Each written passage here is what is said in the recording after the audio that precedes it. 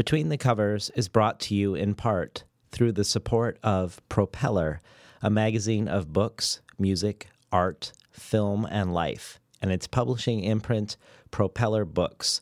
Visit them on the web at propellermag.com and propellerbooks.com or on Twitter at propellermag. Before we begin today's program, I wanted to talk briefly about a past guest, Jesse Ball, and an offer he has made to listeners on behalf of the program. I suspect many of you know who Jesse Ball is, since he was recently a guest on Between the Covers, and yet is already the second most listened to episode of all time. If you don't know him, you should definitely check out our conversation and explore his work.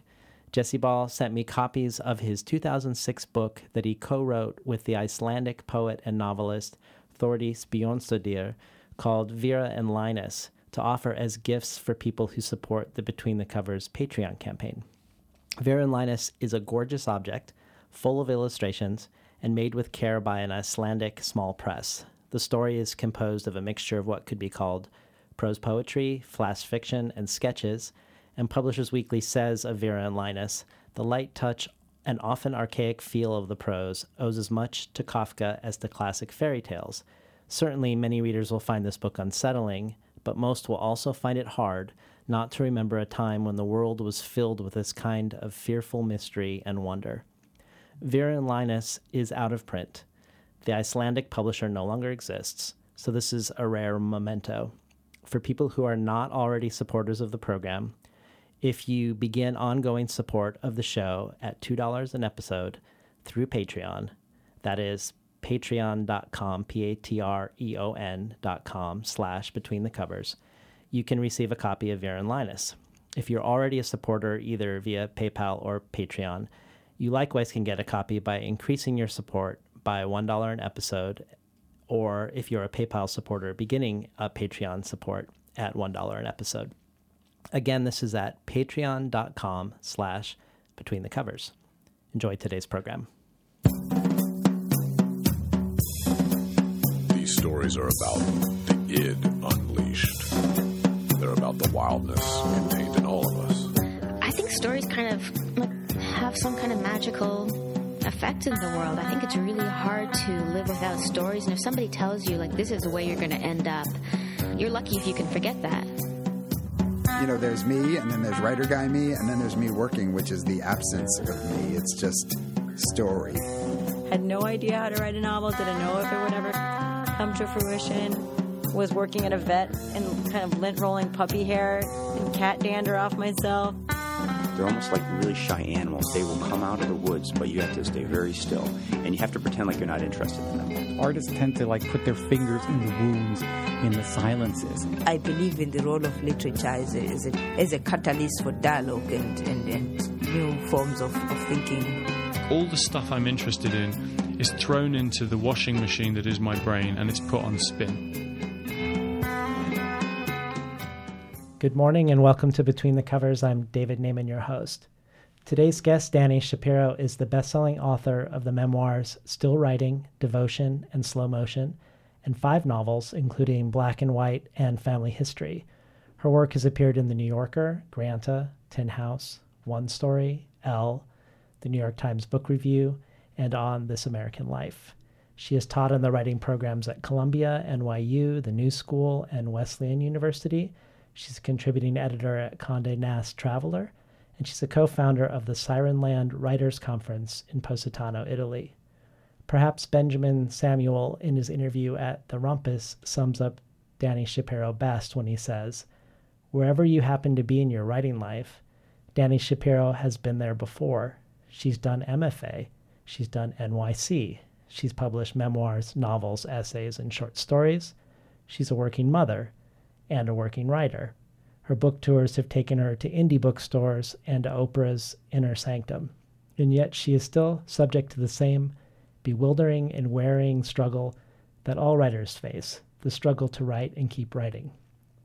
Dani Shapiro is here today on Between the Covers to talk about her latest memoir, Hourglass, Time, Memory, Marriage. The Boston Globe says Shapiro has never written anything as raw, dark, or brave as Hourglass. Beth Ann Patrick at LitHub says Hourglass might already be a classic. that she has never read a more honest or tender evocation of what it's like to live with a partner through thick and thin. And author Jenny Offel says, reading this book was like skating across a perfect piece of ice and then slowly noticing the cracks. Dark, cold water shows through. We can't see the depths.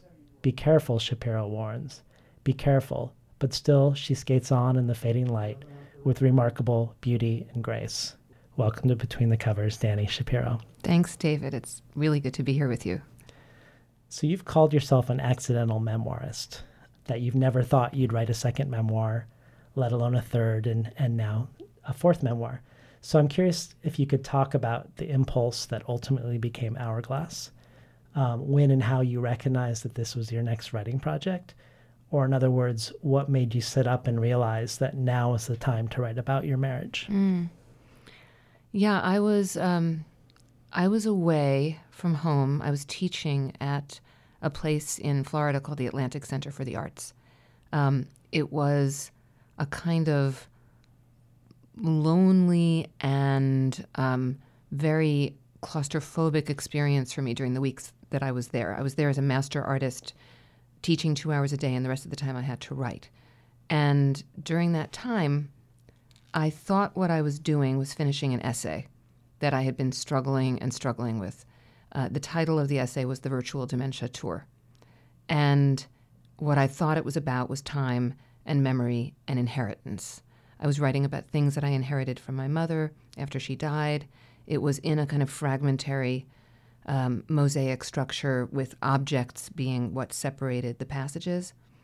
And I finally thought that I cracked it while I was there, and I was feeling pretty great about that because prior to that, my book Still Writing had come out, and I had been traveling a lot and speaking to writers about writing, but I wasn't writing. And it was really the fraud police were starting to kind of be out in full force. And so I finally felt like, oh, I've finished this essay that really practically broke my back, and I'm going to send it to my agent when I wake up in the morning. And I went to sleep, and I woke up in the morning, and I thought, this is not an essay.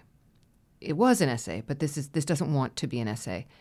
It wants to be a book, and it's not about inheritance, at least not the way that I was thinking of it. It wants to be about marriage, my marriage, and I've been skating around this, staying away from it, feeling like it was way too much of just a hot potato, like a hot button. And then there it was, and it really just felt irrefutable, which is what happens to me when the thought of a memoir appears to me. That is what's happened with each of my memoirs. It's been that sense of almost that there's kind of a concomitant dread that goes along with the realization that this is what I must do. Well, this reminds me of a quote that you have in your essay entitled "A Memoir is Not a Status Update." You quote Adrienne Rich from an essay she wrote about Emily Dickinson. And I also, before I read the quote, I just imagine you have the most amazing book of quotes that you've written down over the years, because so many of the quotes in Hourglass and in your essays are really remarkable. But here's the quote that reminds me of what you just said. It is always what is under pressure in us, especially under pressure of concealment, that explodes into poetry. Does that ring true to you around this revelation of what you were writing when you didn't realize what you were writing? Yeah, I think so. I think that sense of what has not revealed itself yet, that kind of begins, it's almost like a physical pressure. I really love that Adrienne Rich quote, and I often quote it when I teach. That sense of what have I been keeping secret from myself in some way, and what do I need to explore, inquire into in order to be able to figure that out. I mean, one of the things fairly recently that I've come to think about memoir is, I mean, why write it if you know the story? I don't understand the impulse, just telling the story. It's become infinitely more interesting to me to go sort of inside a lived experience and begin to see what's there that I don't know yet. And so it came from that sense of, an almost unbearable pressure that then finally it's like the dread happens, the resistance comes along with the dread, the oh no you can't possibly goes along with that, and then finally the final action and beginning is like a hurling myself at the page, with really a sense of just fuck it, really, like, what else can I possibly do other than begin this? There's almost a despair to it. Yeah, it's a lot of fun. Well, you mentioned the role of objects in the essay that you were writing, and I found one of the most moving parts of the book was the way you used, you compared a long marriage to an enduring object. So at one point you talk about artifacts or family heirlooms that have endured despite the passage of time, and which many of us might think of as being particularly durable because they've endured. But you kind of flip the narrative around what an object or artifact is like that has endured so long, and argue the opposite, that when you think of all the objects that have fallen apart, all the objects that have broken or disappeared throughout time, that these enduring objects, and by extension enduring marriages, are actually preternaturally fragile, and need to be treated as such and handled as such if they're going to continue to endure. Can you talk about that and how you came to that realization? When so many people think of, this person's been married for 50 years, that must mean that their marriage is so strong. Mm-hmm. Yeah, I mean, I don't see those ideas as being in opposition with each other. I think something can be very strong and very delicate at the same time, and I think the word delicate was very much in my mind, and it's in the book, I think in a passage that you're referencing, where I'm talking about this particular kind of French pottery, faience pottery that we had brought home on our honeymoon with us, and that I'm very aware that when we use it, that it's not chipped, but also this idea that maybe someday it will be, as someday everything is.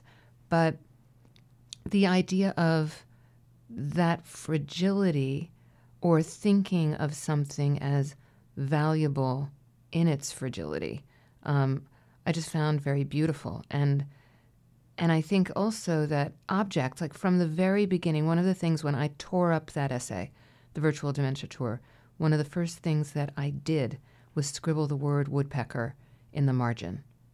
I just knew that this woodpecker that had been visiting our house and was going to continue visiting our house, forevermore until his children and grandchildren started visiting our house, that this bird needed to open the book in some way. And I was aware that the bird was a bird, but also that the bird was a metaphor. And objects started to really assume this metaphorical quality in a way that's very different from writing fiction. One of the things that I've been thinking about lately, and it's been a while since I've written fiction, but if a writer of fiction is sitting there and thinking, I am writing a metaphor, that writer is writing a crappy metaphor, almost invariably. Metaphor comes from this much murkier place in writing fiction, and often the writer's the last to know, or in multiple drafts starts to understand something about it, but certainly not in the impulse. In memoir, I actually think that the act of recognizing metaphor in one's own life can be a really powerful aspect of memoir. So the woodpecker was a woodpecker, but the woodpecker was a metaphor. And the faience pottery was this faience pottery, but it also became, in the hands of the writing, something else, something that was representative of needing to take care or to value that sense. It's in a passage about things we brought home from our honeymoon, because I'm sure we're going to end up talking about the journals that I brought home from my honeymoon, but in those journals, I was so struck by the way that I was writing down objects. We went to look for a watch. My husband bought 2 nice shirts. We brought home olive oil, and we saved it. I mean, I don't know what we were thinking. I guess we didn't know much about olive oil, but you can't do that. And we brought these bottles home. We took great care with them. They clanked home in our carry-on, and we got them all the way home in perfect condition. Then we didn't open them, and they went bad after a while. We saved them for too long. So all of that felt to me enormously rich in terms of what it was saying about a relationship, about the passage of time, about the futility of trying to hold on to some kind of ideal or perfection, or to, I mean, it's ironic or at least paradoxical that in a way a memoir freezes time. This is a document of the middle, or I hope it's the middle, 18 years into a marriage. I'm giving readings now from the book, since it came out, and it's already 20 years. And, their time has already marched on. My mother-in-law, who has Alzheimer's and suffering from Alzheimer's in the book, died this year. And there are 2 dogs in the book, and one is old and demented, and he's dead too. And whenever I give a reading from the book, I have this feeling of, oh, well, there it is. I froze it between the hardcovers of a book, but it's already moved forward. And just that obsession too with time, and the way that time both strengthens and abrades and erodes, and everything that it does was so much at the heart of the book for me. In case you just tuned in, we're talking to Dani Shapiro about her latest memoir, Hourglass.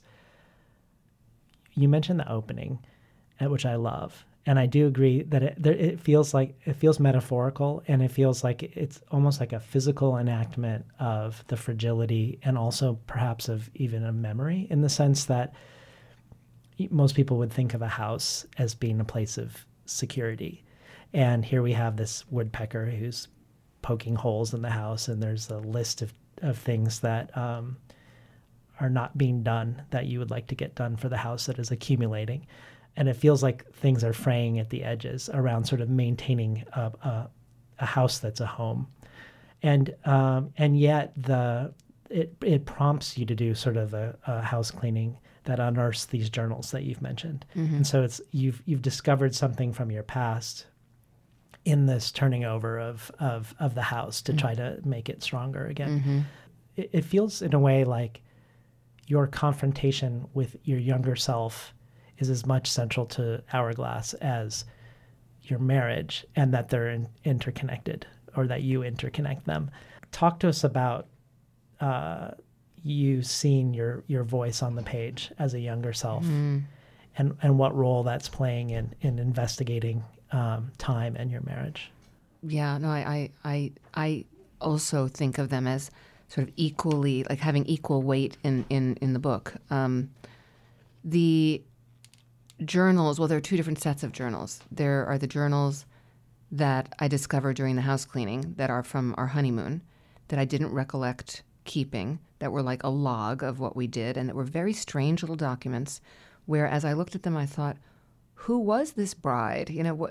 I really just kind of unemotionally wrote down where we went, what we ate, what we were reading, what we were buying, just a kind of where we were, what hotel we were in, what the quality of the bed sheets was, and the towels. And you even mentioned it as kind of like a trash receptacle, so that you could write other things elsewhere. Or is that the other one? That's the other one. The other one. The other ones, which were copious, like shelves of journals that I had kept from the time that I was 16 or so, all the way through my 20s and into my 30s. They morphed from cloth-bound books, even with, locks and, like girlish kind of journals, all the way through finally starting to keep them on a computer and printing them out and having big, fat, typewriter paper boxes filled with just reams and reams of pages. And I've moved, any number of times in my adult life, and they've always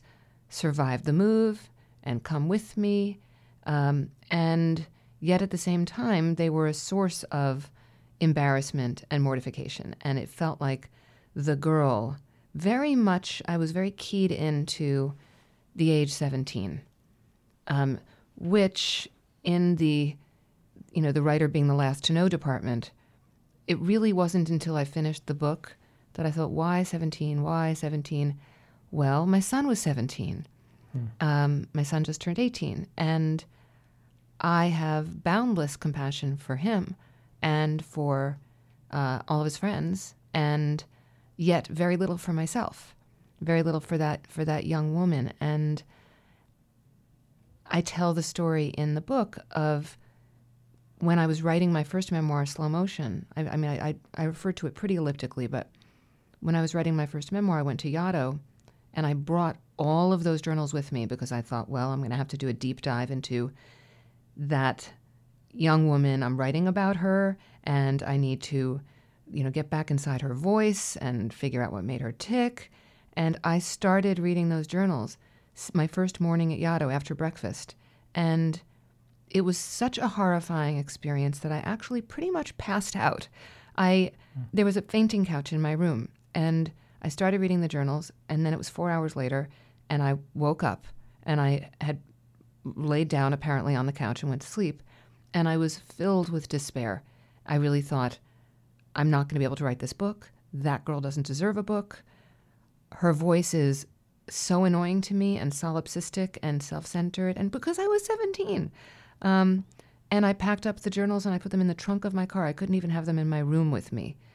And then I went back inside the writing of that book, trying to write it from the voice of a woman in her early 30s looking back at that time in her life. So I never thought that I was going to access those journals again, and yet I didn't burn them. I didn't get rid of them. And every once in a while, if I was on a really bumpy flight or, in a storm in an airplane, I would think, the journals. Why haven't I burned the journals? Because I truly don't want anyone to ever read them. So why do I have them? And I think in Hourglass, I actually I arrived at the answer of why I've had them, because I was actually able to use them. And I think I had survived enough. There was enough time now between the grown woman who is the mother of a 17-year-old and her 17-year-old self to be able to feel a different kind of,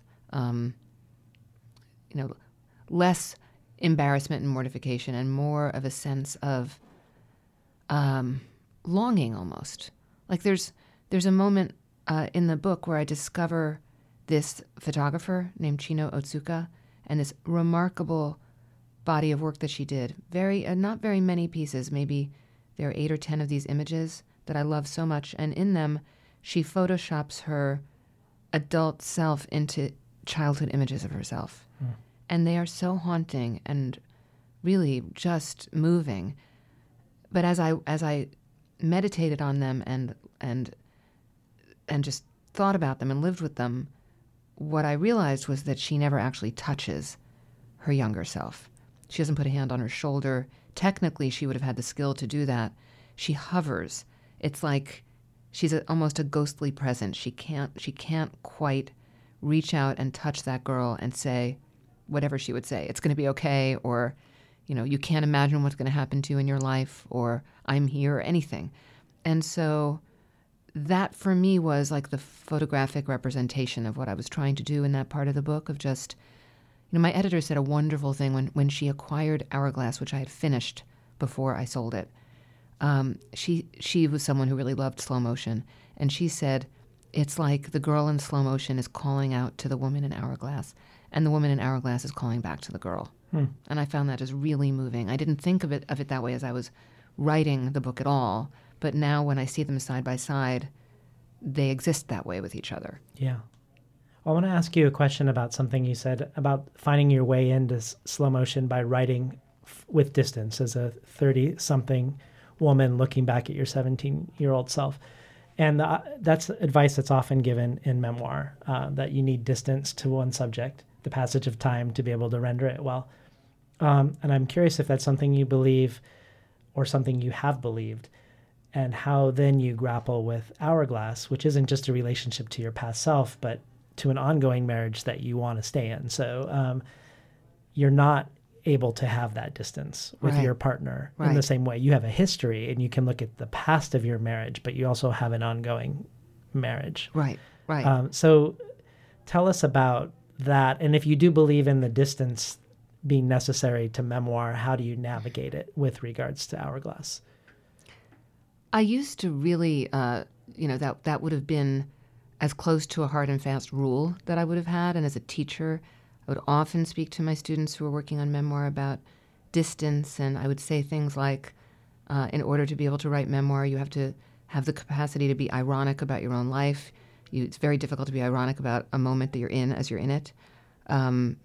Certainly, Slow Motion was a memoir that illustrated that, and the books that I read and admired were books that were told from sometimes a great distance, like Toby Wolfe's This Boy's Life, or Jeffrey Wolfe's Duke of Deception, or Frank Conroy's Stop Time, just to name a few.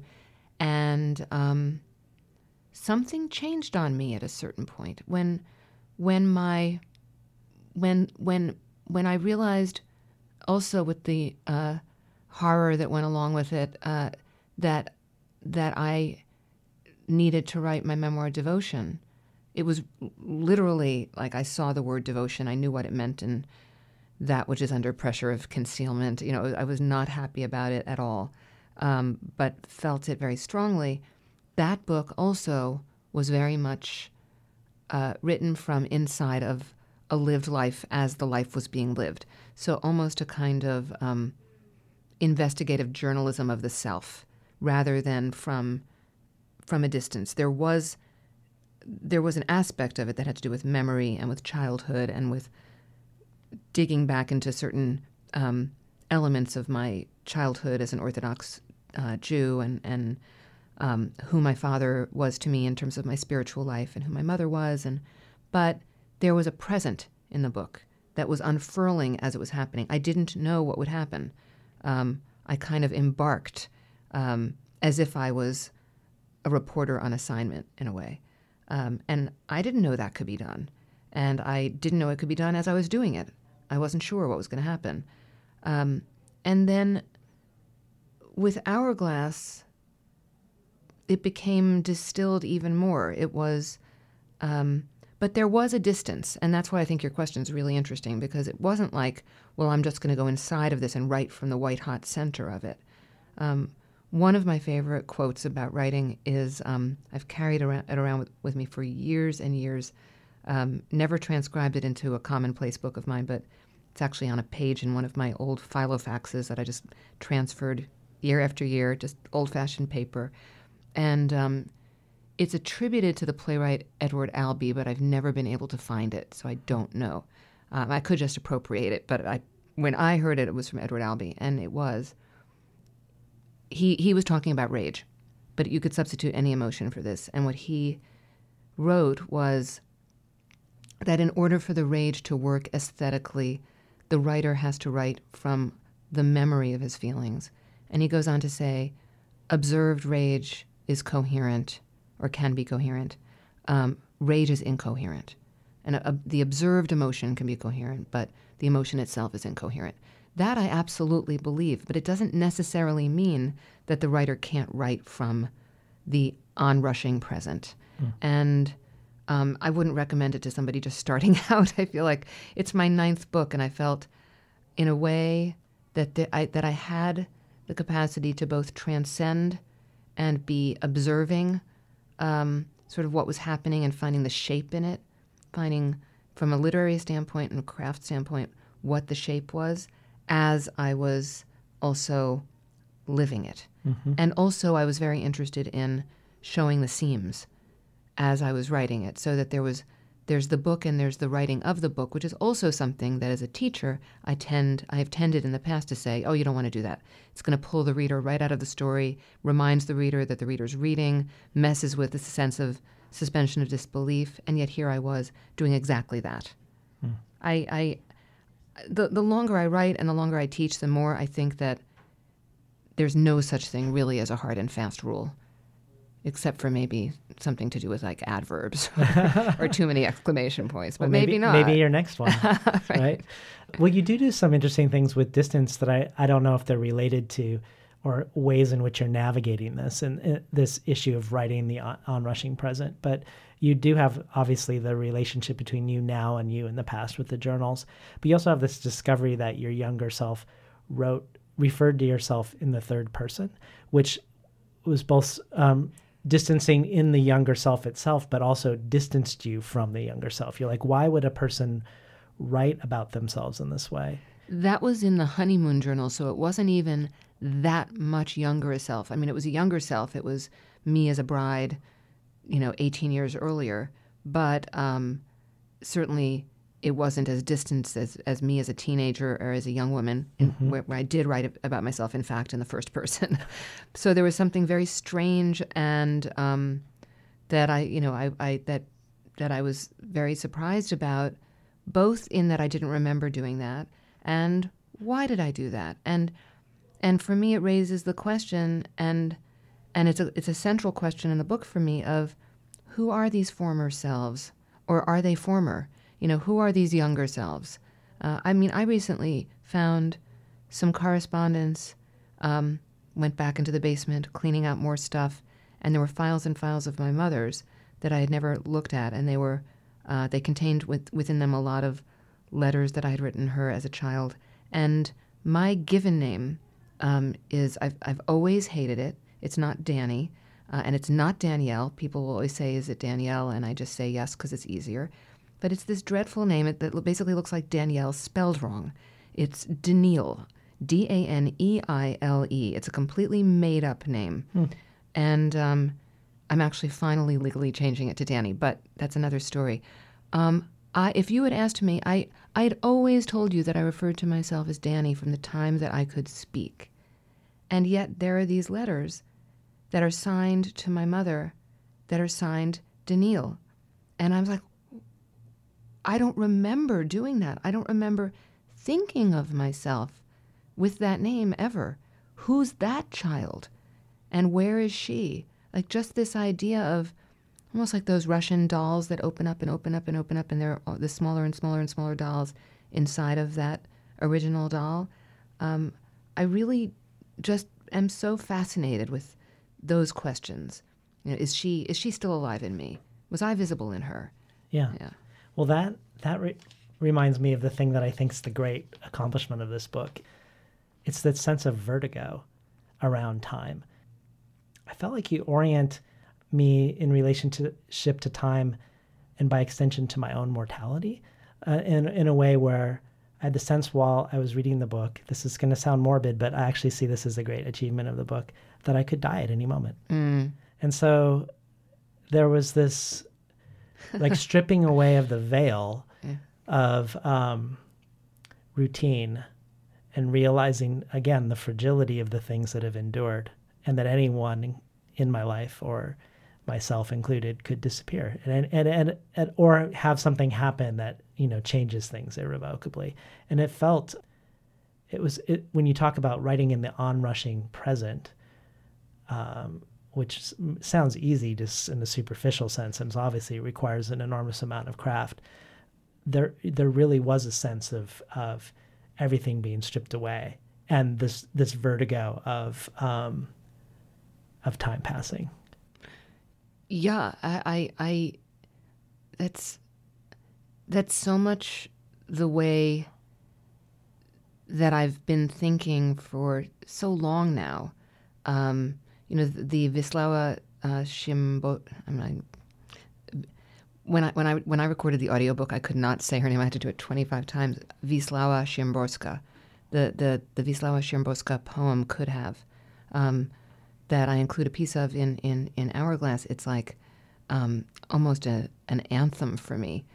This idea, the poem begins, it could have happened, it might have happened, it happened, nearer, farther off, it happened but not to you, And the poet just goes on to describe the way that essentially turn right, turn left in life, these small decisions that we make that have profound impact. And that could be a terrifying thing. Or in the same way as the idea that, or as my Buddhist friend who's 80 years old, who I quote in a book at some point, says, the future even a second from now is an actuarial guess. That could be utterly terrifying. If one woke up in the morning and thought, my future a second from now is an actuarial guess, you might not want to get out of bed. It might be so scary. On the other hand, it can be such a profoundly enlivening way to think about life and time and the world, and the sense of the preciousness of it. And that's just something that I've been really thinking about and kind of obsessed about for a long time, because I used to be much more someone who was, it's very different from waiting for the other shoe to drop. I mean, that's my inheritance. I come from a people who are just always waiting for the other shoe to drop. And eventually it will. I mean, it's like a truism. The other shoe will drop at some point. But if you actually spend your whole life worrying about that other shoe, you're missing everything. There's this beautiful Hebrew Sabbath prayer that I love that begins, days pass and the years vanish and we walk sightless among miracles.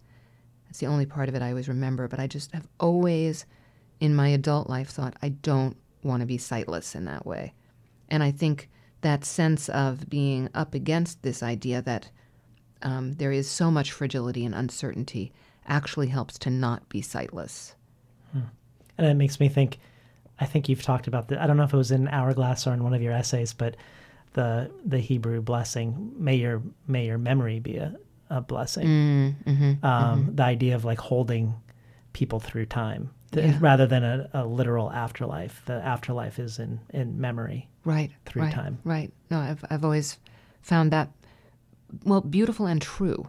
That's something, I can get behind. I don't know what I think about anything else, but I think that can certainly be the case, holding people in our memory. Yeah.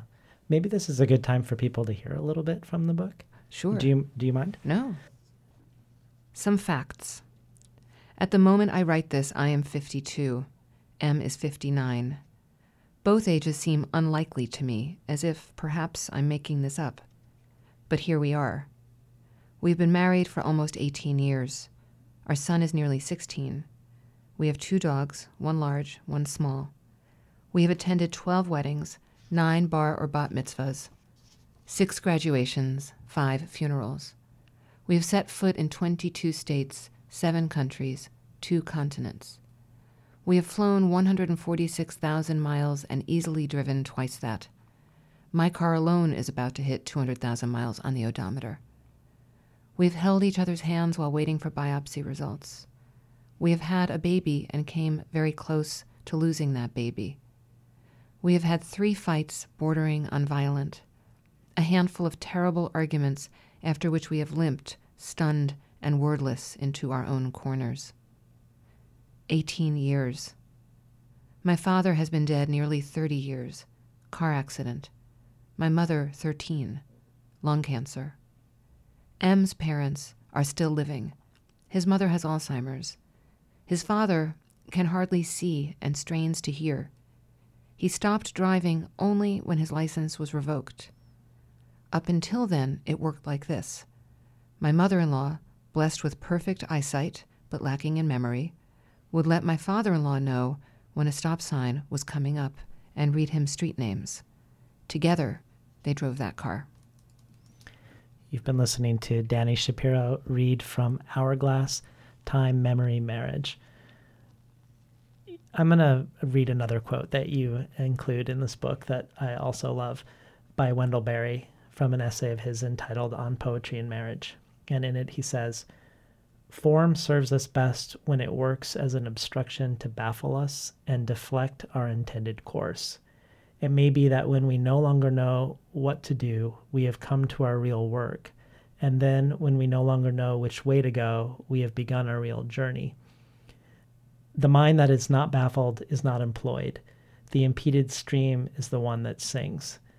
This feels like a kindred sentiment to the origins of the word memoir, not just French memory, but the Greek and Persian, to be anxious, to exhaustively ponder, and to vividly wonder. And I wondered myself if bafflement and even an anxious wonderment was something that underlies an enduring relationship in some fashion, or if it somehow underlies the impulse to investigate your marriage at this point. It certainly underlines the impulse to investigate it. I don't experience my marriage itself as baffling as much as, I suppose, wanted to understand some of, the act of memoir is to impose a shape on a life, and a lived life in the middle of itself is shapeless. My husband is a screenwriter, and classically screenplays have 3-act structures, and one of the things he always says, especially when he's adapting a biopic, is, first acts are clear, third acts are clear, second acts are just one damn thing after another. And, this entire Hourglass, this entire book is is placed in the second act. That's where it is. And I loved that you just read that Wendell Berry quote, and because it was so important to me thinking, it was one of those quotes that I read and I thought, that's it. That is exactly it. That is just where I am. I want to write from that impeded stream. I want to see what I can make sing from that place. So the impulse was completely, just a sense of bafflement and wanting to do that the thing that creates, I think, the most pleasure in writing memoir, which is finding some kind of form or shape for that bafflement or for that chaos or that sense of making the unknown known. Well, you have a quote on the same page by Terry Tempest Williams that says, "A mosaic is a conversation between what is broken." And I bring that up because of this question of form. So if Wendell Berry is talking about form is only valuable insofar as it serves as an obstruction to baffle us, and we're talking about what sort of form is going to best serve Hourglass, and you've talked a lot about adoring mosaic-style writing, and here we have a mosaic is a conversation between what is broken. So obviously you're using mosaic as a metaphor for marriage, but also it's the form of the book itself. What is a mosaic style form in your mind? And I would also say it has to do with and mirrors in many ways memory, and the way that we remember, that we don't remember really ever in a kind of chronological or narrative way. So in a certain respect, the memoir that is a seamless story that moves forward is even more of a construction than pulling it apart and making it mosaic. What was the original question? Well, I'm curious how you would describe what mosaic style writing is. You've said before there's a math to it and a calculus that's complicated, and so I was curious, for someone who doesn't know what that is, is it different than sort of associative collage and juxtaposition, or is there something more to mosaic style writing than that? I spent a lot of time considering and learning what the patterns were in it. And actually, at a certain point in the writing of it, a very well-meaning friend, gave me one of those adult coloring books. And the one that she gave me actually was mosaics, pages and pages, hundreds of pages of mosaics. And I was very excited. I thought, this is going to be really fun. When I'm not writing, I can sit here and color this in, and it's going to be a good meditative thing. I got some really nice pencils, great mug, set myself up. And the first day that I started coloring in these mosaics in the coloring book, I hated it so much.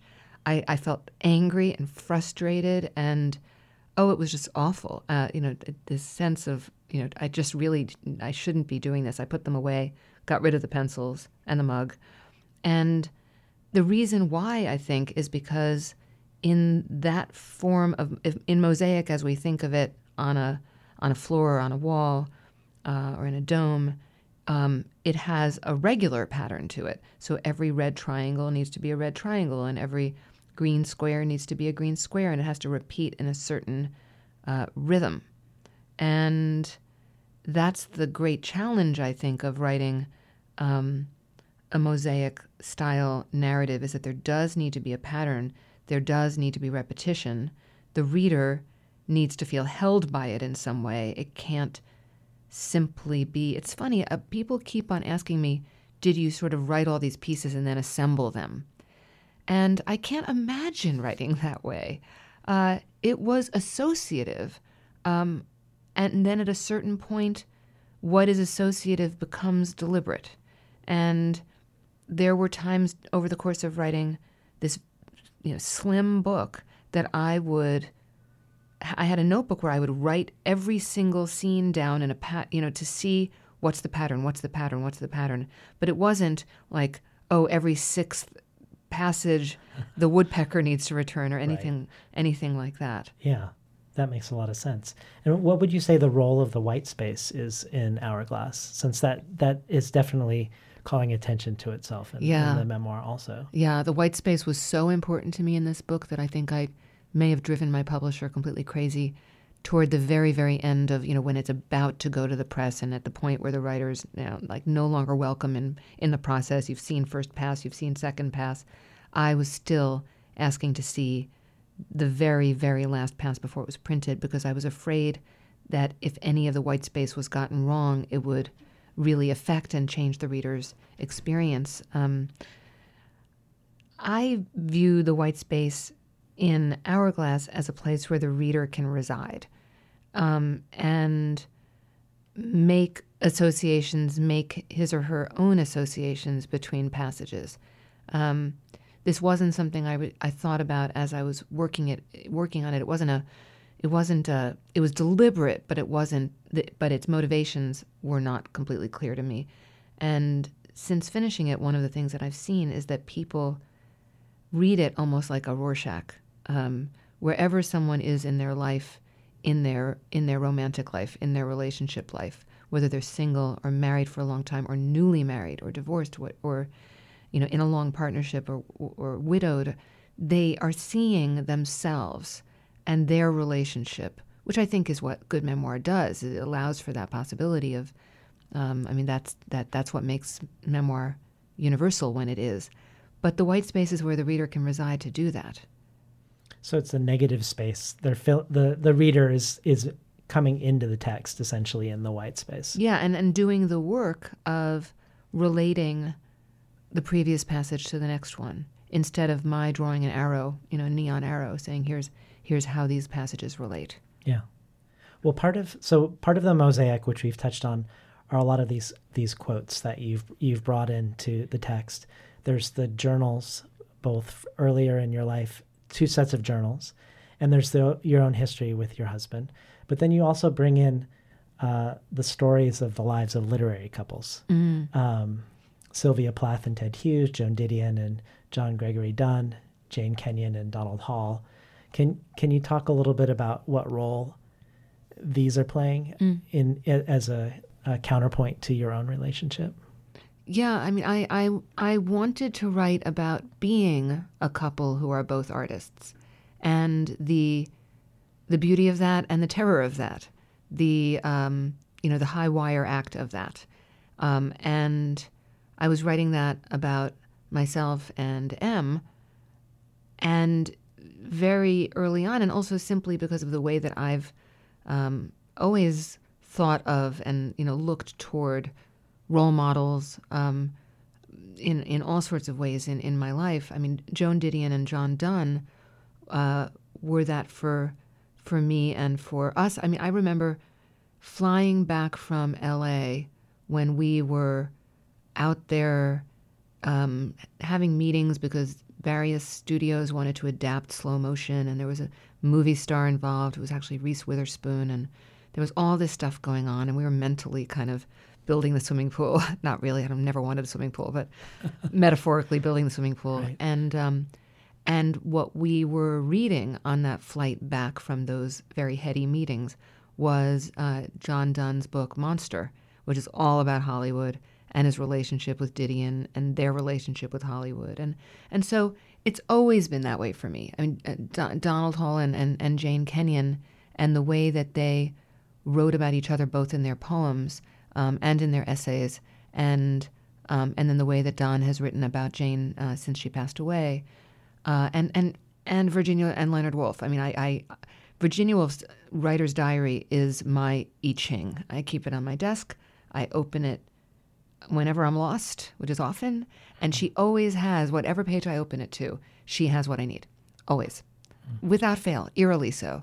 So these relationships with these writers and these literary couples, and I write in the book, they don't always end well, for the writer, or in some cases for the couple, but the sense of the endeavor, of the attempt of two people to be artists together, and to have that lack of security, and yet at the same time that sense of great partnership.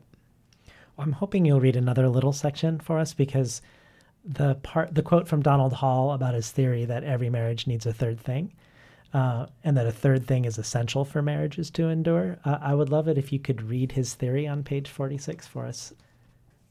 Ever since M and I have been together, I have been drawn to the marriage and work of literary couples. Elizabeth Hardwick and Robert Lowell, Sylvia Plath and Ted Hughes, Joan Didion and John Gregory Dunn, Jane Kenyon and Donald Hall. Some of these did not end well, but some, when they did, strike me as partnerships of immeasurable beauty. Donald Hall describes the rhythm of daily life on his family farm during his 23-year marriage to the late poet Jane Kenyon. We did not spend our days gazing into each other's eyes. We did that gazing when we made love or when one of us was in trouble. But most of the time our gazes met and entwined as they looked at a third thing. Third things are essential to marriages, objects or practices or habits or arts or institutions or games or human beings that provide a site of joint rapture or contentment. Each member of a couple is separate. The two come together in double attention. Lovemaking is not a third thing, but two in one. John Keats can be a third thing, or the Boston Symphony Orchestra, or Dutch interiors, or Monopoly. For many couples, children are a third thing. Later in the essay, he adds, sometimes you lose a third thing. I find that really fabulous, that idea of a third thing in a marriage. But I also found it interesting in the relationship to memoir, in the way that you are weaving in these other people's lives and these other quotes. It kind of flips the idea of memoir being inward and interior, or even in a negative way, navel-gazing. It feels like you're bringing a third thing into the memoir, like that the memoir is looking at the world. I don't know if that makes sense. I love that. No, that's beautiful. Yeah. You've called a memoir an act of generosity, which suggests this idea of looking out versus looking in. But I would love it if you could talk a little bit more about that inversion of sort of the superficial or common trope of what a memoir is. Yeah, in with Hourglass, I, at a certain point, almost wanted the book to be a commonplace book itself, a commonplace book of marriage. I had probably twice as many quotes in the first draft of Hourglass than ended up in the book itself. And that comes, I think, very much from the impulse that I have, and that I've had for a long time, of keeping these commonplace books of, I think of it as like my anti-Twitter, like my writing down the wisdom that pierces me, or language that pierces me, that I want to not just remember, but almost ingest and have it become a part of me. And so in the writing of Hourglass, I actually had to, especially in subsequent drafts, I had to fight the impulse to think, well, Rilke said this better. I think I'll just turn to him. Or I'm just going to turn to Virginia Woolf here, instead of actually drilling down deep into maybe trusting that I might be able to say it most eloquently in terms of what I was trying to get at. But that outward gazing, as opposed to navel gazing, is to me, in a way, an impulse that informs much of really, really good, strong memoir. Not so much, I think it was Vivian Gornick who once said, you don't get credit for living. it might have been Annie Dillard. They're both equally acerbic on the subject of, sort of navel gazing and memoir, and that's never interested me. But in Hourglass, more than in any other work, I mean, I think in my memoir Devotion I quote quite a bit as well, but in this book it just felt like the ways in which my literary heroes and heroines and the thinkers I most admire were and thinking about them. I think of some of the writers that I quote in Hourglass not as quoting sort of distant literary figures, but as quoting intimate friends that are part of, even if I've never met them. I never knew Virginia Woolf, but as far as I'm concerned, she's my mentor. Our mentors don't have to actually be our MFA teachers or, there are our contemporaries. And so that was a huge part of the discovery and the joy in it, was kind of thinking about, like when I stumbled upon, which I did, I had not ever read that essay of Don Hall's where he wrote about the third thing, and then when I read that, I just thought, oh, the wisdom of that, and the wisdom also in Don's case. He and Jane Kenyon did not have children together, and in thinking about what the idea of a third thing means in a couple, my son is 18 now. I've seen too many people make their children their third thing, and then what? Kind of stand there looking at each other, thinking, well, that chapter is over. My husband and I never did that. We are incredibly devoted parents, but we never did that. And a large part of why we didn't is because we had other third things. Mm-hmm. And so I recognized it and I understood it, and I just, found the wisdom in it so powerful. Well, I want to turn and talk a little bit about your husband in relationship to the book. I'm curious about if the naming him M is part of the distancing in a way that perhaps you're doing in your journal in third person. But I'm also wanted to just touch on the moment in the book when a lot of your central anxieties come out. Not only that your husband possibly wasn't thriving and that he was stuck in his life, but that somehow you could have been complicit or a perpetrator of his life going off the rails because of choices that were made by the two of you together, mm-hmm. that maybe he wouldn't have made mm-hmm. alone. So you imagine those other lives that might have happened. Was that anxiety something that you discovered in the process of writing Hourglass, or something that fueled the beginning of Hourglass? Mm-hmm. Well, a couple of things. To go back to the M question, he was M from the beginning of the writing of this book.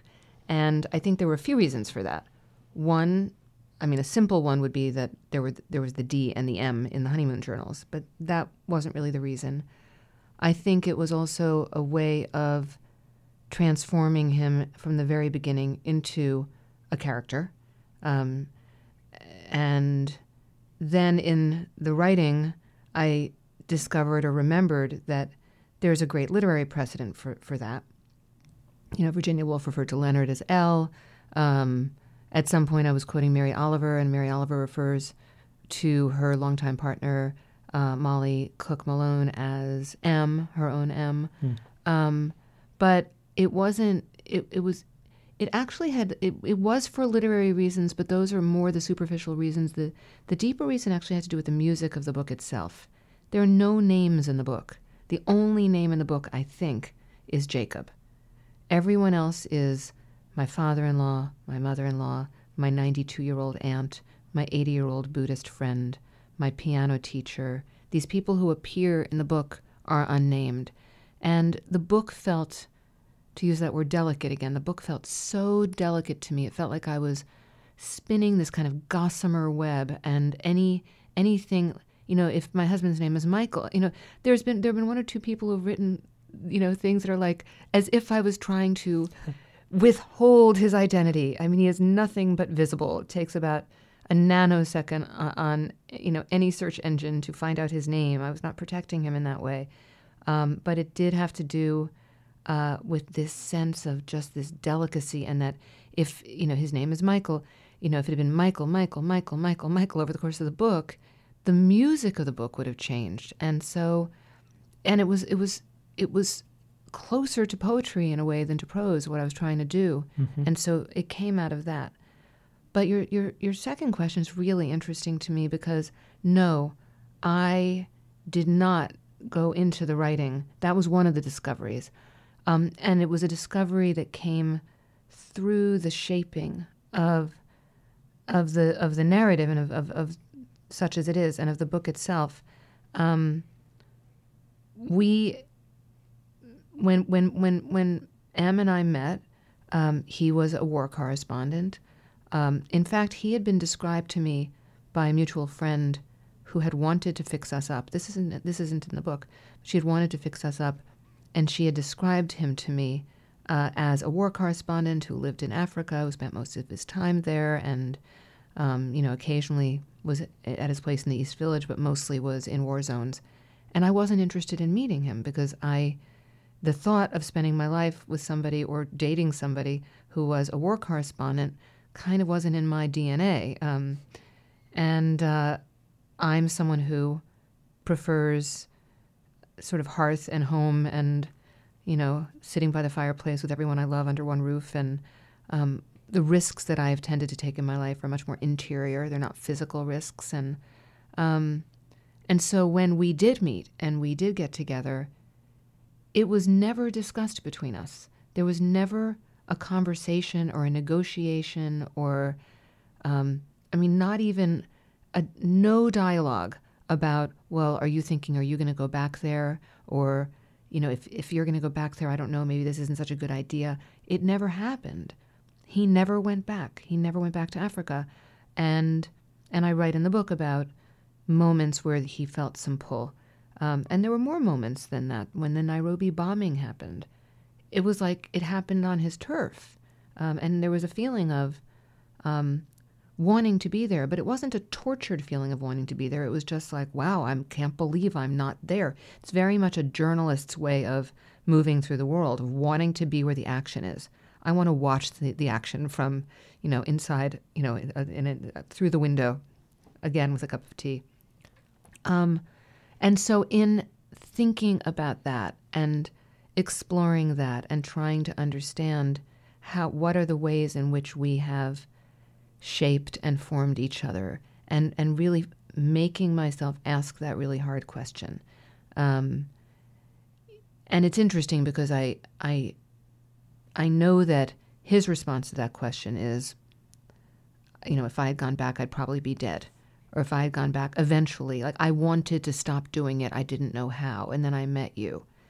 But there's also the truth of the fact that he changed careers and he entered another really tough field, but he had been at the top of his game as a war correspondent, and then he was starting at the beginning of becoming a screenwriter at the age of 40, and he's had quite a lot of success, but it's a really hard life with a lot of uncertainty and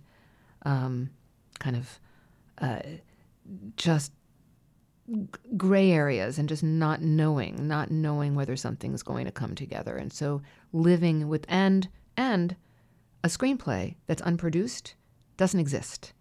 When you're a writer and you write prose, he was used to filing a story and seeing it on the front page of the paper the next day. Just instant gratification, essentially. And a screenplay, even when it is produced, it doesn't end up being the screenwriters very often. So he was going through a lot of that kind of creative dissatisfaction. And what I really needed to look at in the context of writing the book and thinking about what is in the ways that we have conflict, what has caused it, and what does it mean? What does it mean in these 18 years? That, because one of the central questions for me when I began the book was, what is it to walk alongside someone? For the duration, that Wendell Berry phrase, the problems of duration. Mm-hmm. And in walking alongside someone, always through time, there that dance. There is that question of how is this partnership, how does this interaction affect each person individually, and so that became something I had to look at. And it was very much inside of the book, in the middle of the book, deep into it, that I began to really pull that out, pull the threads of that out. I'd love to talk a little bit about writing about people you love and the risks of that. I would think a lot of people would imagine, oh, the most likely place for conflict between you and your husband would be writing about your husband, when in fact, in this case, he's always been your first reader, but even in this case, when he's being written about for the first time, he was someone who's pushing for you to be more truthful and not asking you to pull punches or to spare him. Not that he doesn't come across well, but you've written a lot about writing about people who you love, or people you love, you not wanting to read what you've written. So I think, for instance, the essay, "The Me My Child Mustn't Know," or probably one of my favorite essays that you wrote on the ethics of writing, called "Evil Tongue," which is based on the Jewish prohibition, Lashon Hara. And you'd mentioned that you grew up in an Orthodox household, so I'm imagining the evil tongue prohibition was something that was around as you grew up. I'm just curious about it a little bit, the notion of evil speech, which has a very different consideration than perhaps the ethics we might find in contemporary memoir. But how do those two intersect for you? And when you're trying to navigate what you're going to say and who you're going to portray.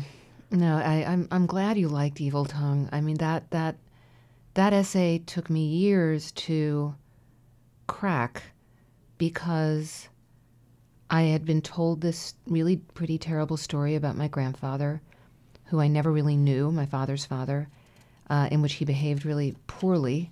And I had no doubt that the story was true, but I wondered what right I had to tell it.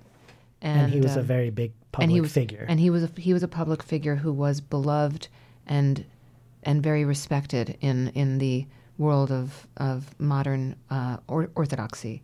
And I couldn't let it go. It was, when you get an email out of the blue from someone who says to you, "I knew your grandfather, I knew your father, I knew your uncle. All of these people are dead, and long dead for me." And you get an email like that from somebody who says, "I have a really terrible story. Do you want to hear it?" I couldn't. Of course, I wanted to hear it. I wanted to hear any story about my family, and then it was a haunting story, and I just carried it around with me for years, and I couldn't figure out what to do with it. And then one day, or what right I had, and then one day, I suddenly thought, I can write about writing about it. And by writing about it, I can write about it. I can write about my struggle with, and then the piece of Lashon Hara and Evil Tongue fell very nicely into place in that essay. And I started reading, there's this amazing amount of material about Lashon Hara, and I was fascinated by it as a concept because, as a religious concept in Judaism, you pretty much can't get out of bed in the morning without committing Lashon Hara. I mean, it's not even just like lies and white lies and stories, and spreading stories and gossip. It's things like, if I were to invite you to a party that I knew you probably wouldn't be able to go to, and thereby forcing you to make an excuse, thereby not telling the exact truth, I would be committing Lashon Hara. Things that are just, the Talmud is nothing if not unbelievably hair-splitting on all subjects. But, and it may have been a bit of a sleight of hand, because I do end up telling the story, but I told it in a way that was at its core looking at my responsibility and culpability. What did it mean to be the bearer of this tale? And was it something that was a sense of honoring in some way my family by being the writer among them, or betraying them? And it's something that I always wanted to be very clear-eyed about, and hope that I am. The other essay that you referenced, and it was not my title, it was the New York Times Book Review's title, The Me My Child Mustn't Know, had to do with not wanting my son, who at that time was probably like 12 years old or so, to hear me on the radio reading an old, it was an old recording from This American Life that was being rebroadcast, and not wanting him to hear it, and taking some pains to make sure he didn't hear it as we were driving around doing errands. And he was an NPR, fan, and he liked listening to Wait, Wait, Don't Tell Me and Car Talk, and I was turning off the radio. I was like, why, Mom? And I ended up writing an essay about that moment, pretty much ensuring that my son would, in fact, then, see the essay, and then therefore be able to listen to this American Life. I didn't really think that through entirely. Yeah, but I do love that they become metafictional. Not that I think you necessarily get away from the conundrum or the concern of whether about writing about others, but it's very fascinating that you use that as a way to navigate your way into an engagement with the question. Yeah, I mean, it's just really interesting to me, both as a teacher and as a writer, and as someone who thinks a lot about. With my son, for example, when he was born, I looked at him and I thought, "You did not ask to be born to a mother who's a writer. What am I going to do about this? Because I've just been changed by your birth, and it's going to be really hard for me not to write about you at all. So what are my rules for myself?" And the only rule that I've ever really had is I hope that someday he's not 30 years old and or some age of real maturity, and turning to me and saying, "I wish you hadn't written that." And that's been my barometer for him.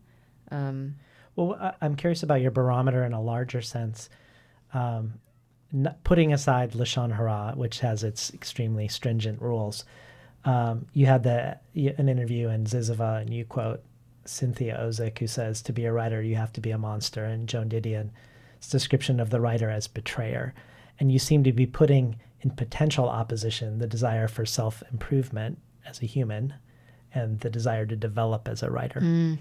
And they're not necessarily in conflict, but they certainly can be in conflict. So how do you, is the dance very person specific? So you have this boundary for your child, and you might have a different one for your mom. Yeah, I think it is person specific. And it's also, I don't remember whether I said this in the interview in Zizova, but Cynthia Ozick actually wrote to me and said, "You are not a monster."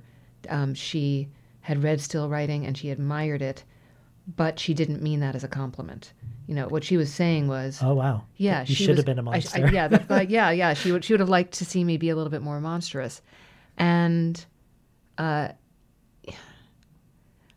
think that for me, I've written some extremely rough things about my mother, both when she was alive and after she died. I actually found it more difficult to write about her after she died. But because I felt like I was getting the last word, and when she was alive, she was a formidable opponent, and I felt like we were in a battle, and my part of the battle was that I was trying to, get at the truth of our relationship in some way on the page, because I couldn't get at it in our relationship in real life. And I've written I've written, I think, quite honestly about my father, and in ways that if he were alive, everything would be different. But if he were alive, I think he might feel betrayed by, in terms of privacy. And, when it came to writing Hourglass, that was a huge, the very first thing I did after I realized that the essay wasn't an essay, that it was a book, and that I wanted to write about marriage, is I was away and I wasn't with Michael. I picked up the phone and I called him and I said, "I'm thinking about doing this." And he gave me permission. I think if he hadn't given me permission, and by permission I mean like in the deepest sense, like go for it, I wouldn't have written it. And does that make me not a monster? Does that make me, the fact that I'm not a monster, less of an artist? Like I don't believe that. And maybe part of why I don't believe that is that I do think it's person specific, and that there are people that I would go to endless lengths to protect in my life, and people that I wouldn't.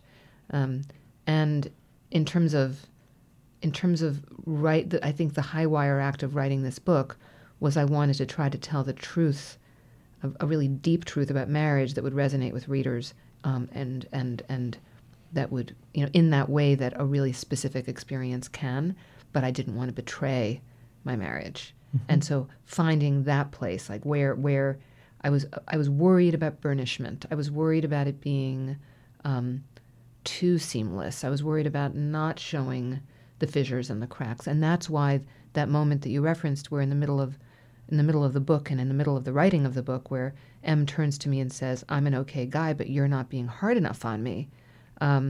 That was a deeper level of permission and a deeper level of giving me a gift, because he was more interested in my writing a great book than he was about protecting himself. Yeah. And that has something to do with literary partnership, I think. Maybe the third thing. Our third thing. I mean, when I would read him pages at night, we were not talking about our marriage. We were talking about literature. Yeah. Well, I want to ask you about the book Devotion in relationship to your marriage. Your book Devotion was about a spiritual crisis and reconnecting into a spiritual path for yourself. And you said that it is a book that most people ask you about the absence of your husband in it. You've answered that while he's also Jewish, he's an atheist, and that's not part of his journey that you are exploring. But it's an interesting parallel because your father was an Orthodox Jew, and you've said also that your mother, while keeping an Orthodox home, probably wouldn't have in another context. Maybe she was a non-believer, perhaps. But I was wondering if it was difficult to navigate finding or reclaiming a spiritual path to go on a journey that wasn't a shared journey in that regard, even if it wasn't creating conflict. You have the conspicuous absence of your partner in this read Devotion. It's interesting. I never thought of it that way, and I think part of why is that it felt like something singular that I was doing. Like I was carving a new path where one hadn't existed, where there had been these very prescribed paths, a very prescribed path, a way that I was supposed to live, a way that I was supposed to grow up, and a way that I was supposed to believe. And in creating a way, like a way that worked for me, I guess what I'm thinking about is, as you asked the question, after Devotion, after the period of time that I was writing about that sort of that excavation of, that investigative journalism of, this spiritual crisis at this time in my life, our son was getting to be an age where he was going to be bar mitzvahed or not. And I completely handled that. I created something that, we live in Litchfield County, Connecticut, which is not a Jewish stronghold. And I created something called the Litchfield County Mishpacha Group. Mishpacha means family in Hebrew. And I had kids who were Jewish or had a Jewish parent, or there was interest from all over Litchfield County coming to our house once a month. And I'd become friends with a lot of rabbis while I was writing Devotion, and these rabbis came together. They were a couple of female rabbis, and they brought this incredible spiritual meaning and beauty into my home. And Michael was there for that, and he was affected by that, and he enjoyed it. But it wasn't something that he was doing with me. And the planning of Jacob's bar mitzvah was entirely a kind of creating a very different, modern, rigorous in the sense that it wasn't just kumbaya and playing Leonard Cohen and then having a party.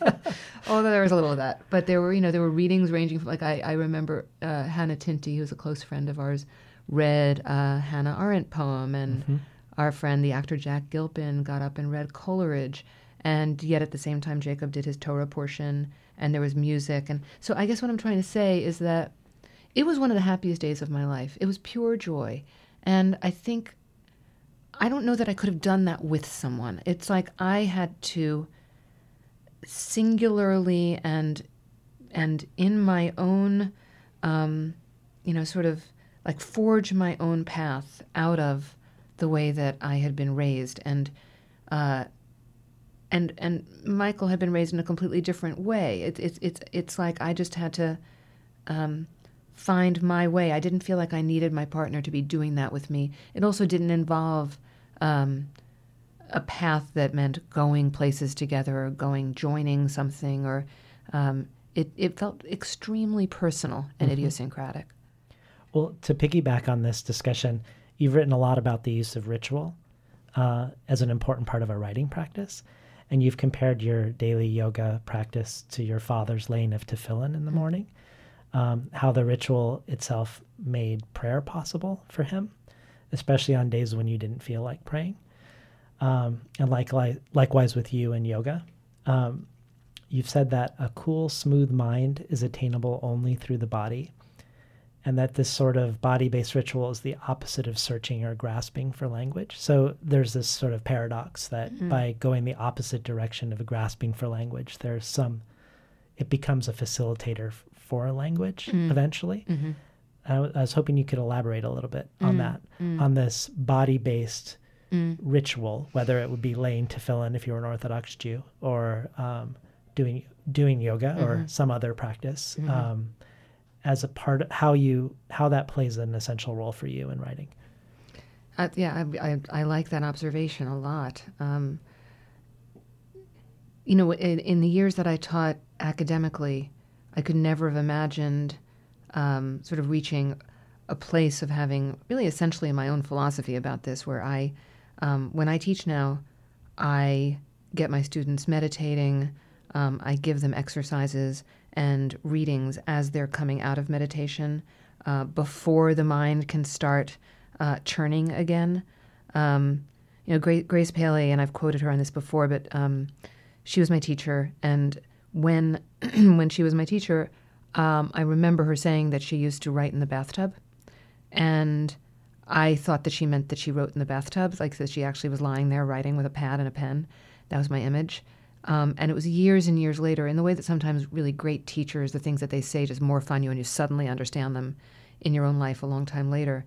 And one day I was taking a bath in the middle of the day, as I often do, and I thought, oh, Grace meant that she took a bath. She meant that she took a break and that she did something that quieted her mind. I think to generalize that writers have very kinetic, active, churning minds that are only settle through the act of writing. I know that's certainly true for me, but to even get to that place of being able to have a quiet enough mind to be able to even sit down and get to work, I've come to really feel like that's in the body, like that our stories are in our bodies, and that, whether it's yoga or it's meditation or it's walking. I mean, in Devotion, I quote this beautiful list of instructions that Jane Kenyon left for writers, and one of them was literally just walk, just take a walk. Another one, which is very quaint now, is avoid the phone. Like, really, that's like so old school, and I long for the days where I was avoiding the phone.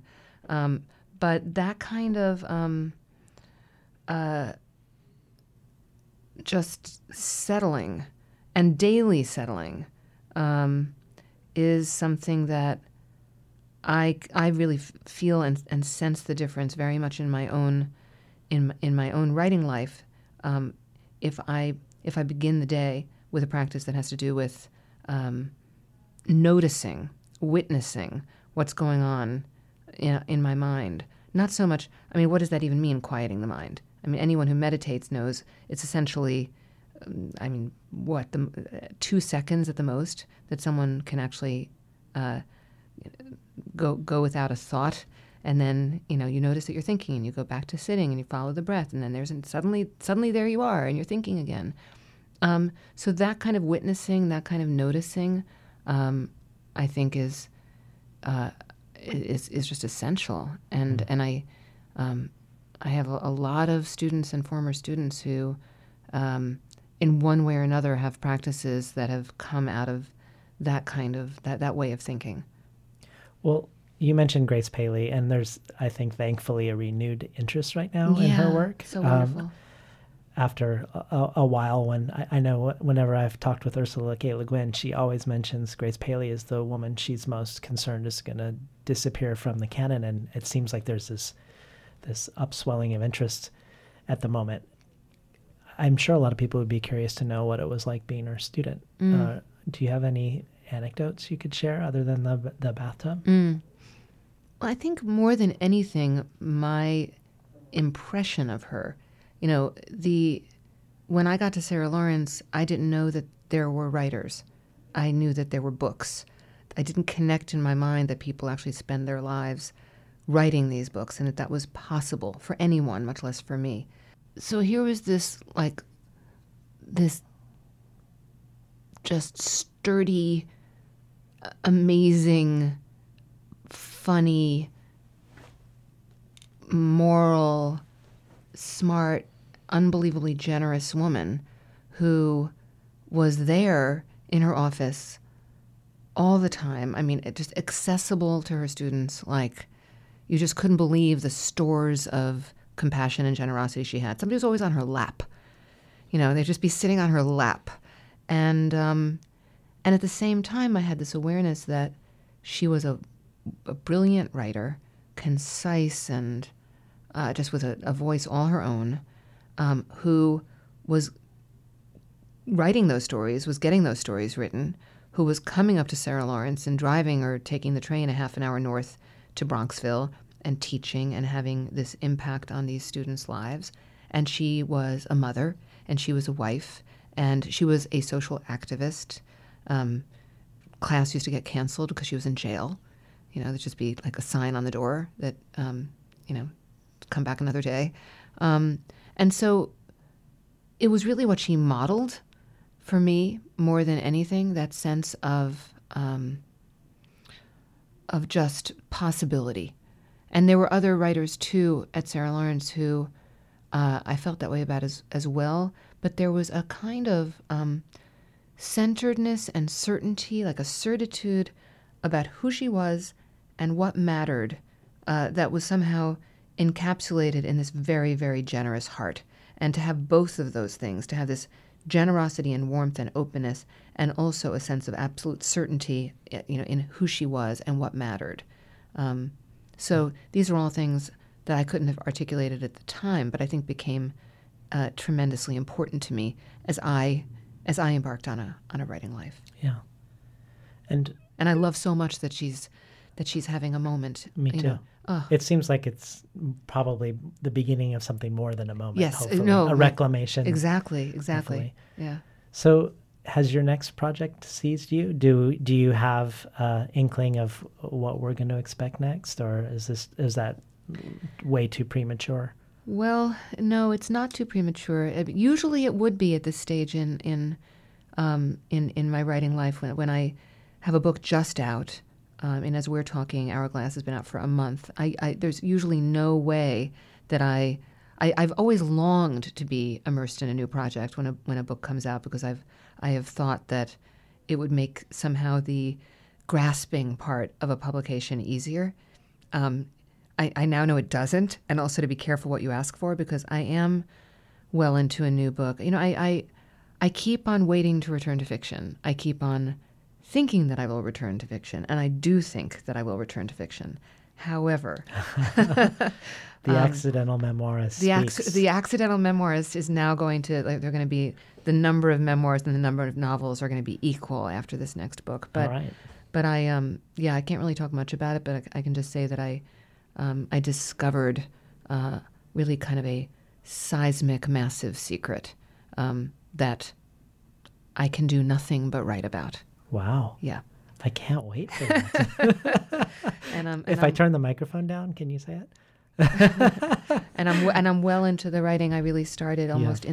I discovered this massive seismic secret literally 2 weeks after I completed the final draft of Hourglass. Wow! So it was a gift. It was a huge gift that I didn't discover it earlier. Yeah. Because I think in that gossamer, delicate structure that is this book, I don't know what would have happened. Well, I loved having you on Between the Covers today, Danny. I love talking with you, David. Thank you. We were talking today to Danny Shapiro, the author of Hourglass. You've been listening to Between the Covers. I'm David Naiman, your host.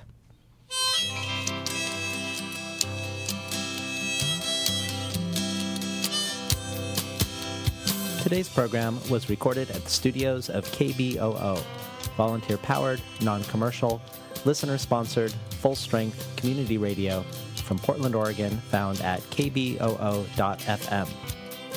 If you enjoyed today's program, consider supporting the show by going to patreon.com/betweenthecovers.